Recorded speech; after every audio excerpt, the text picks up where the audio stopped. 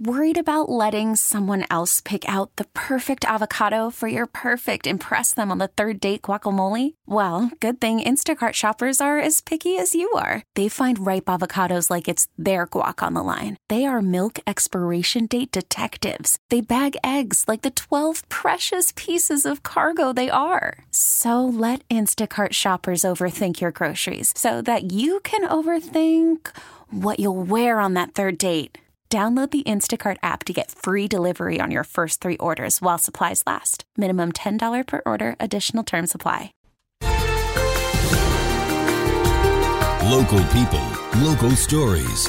This is the All Local from 1010 Wins.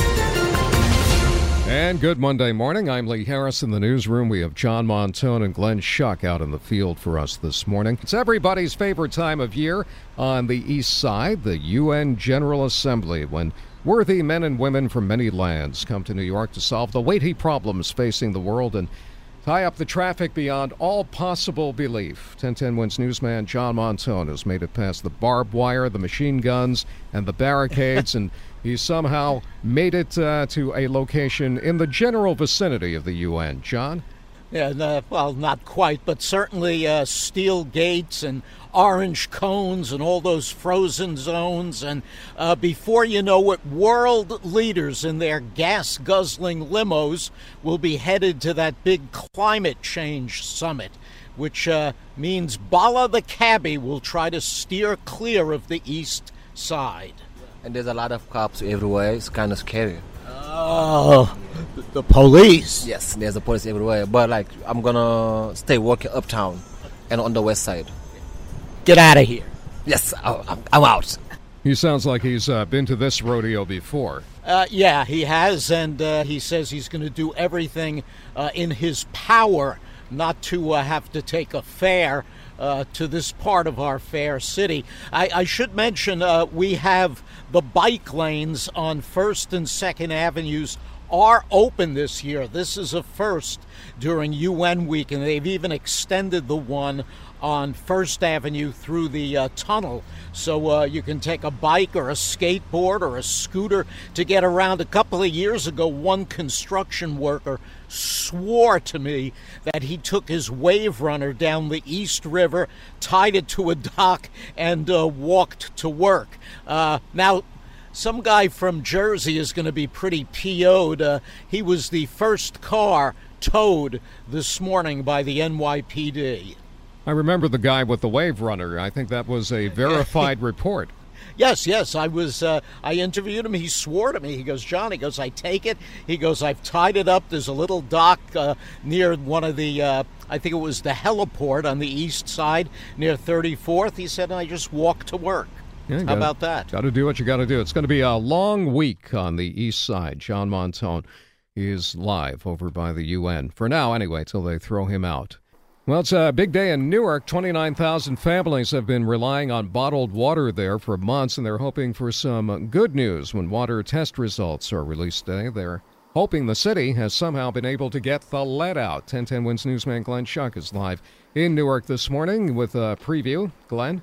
And Lee, good morning. Yeah, of course, this has been a summer of anger and fear for many who live in Newark, because of the situation here, especially when you think about your kids, if they could be drinking water with lead in it. Now, in August, the county stepped in here, Essex County, to try to help up and speed up the process, at least, of replacing all these lead service lines. There's 19,000 of them nearly. So that is the permanent solution, and that is going to get done probably within a couple of years. But today, what Newark residents will hear about, if these water filters that they started handing out last October, or are they working or not, really, is the question.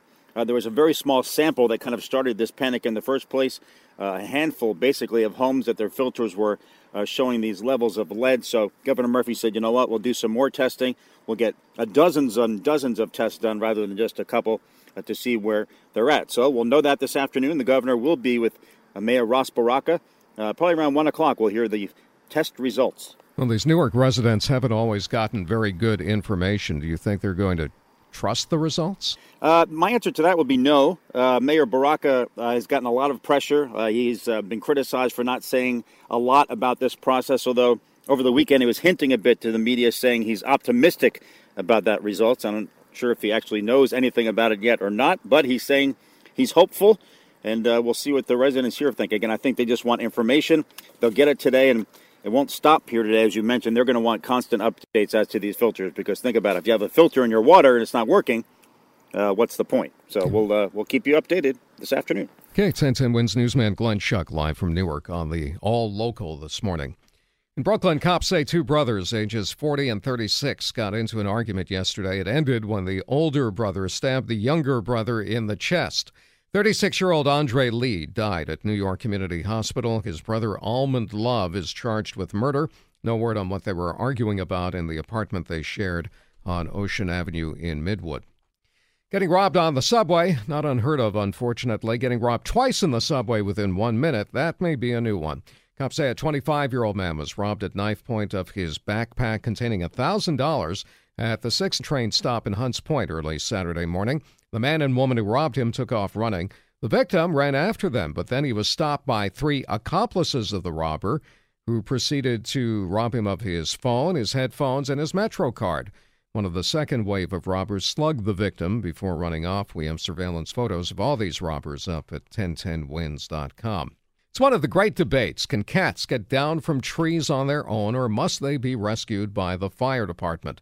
After a cat spent 5 days up a tree on the Upper West Side, residents grew impatient and they called the fire department on a black and white kitty who, of course, did not want to come down from the tree. A firefighter went up in a bucket to get the cat, and that's when the cat decided to jump from the tree, to the horror of the assembled onlookers.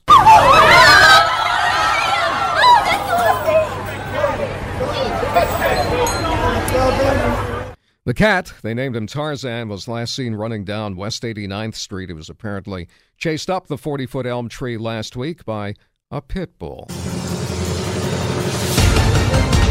Thanks for listening to the All Local from 1010 Wins. And for the latest news, traffic, and weather, tune to 1010 Wins. Visit 1010wins.com or download the radio.com app to take us with you wherever you go. Baseball is back, and so is MLB.tv. Watch every out-of-market regular season game on your favorite streaming devices, anywhere, anytime, all season long. Follow the action live or on demand. Track 4 games at once with multi-view mode and catch up with in-game highlights. Plus, original programs, minor league broadcasts, and local pre- and post-game shows. Go to MLB.tv to start your free trial today.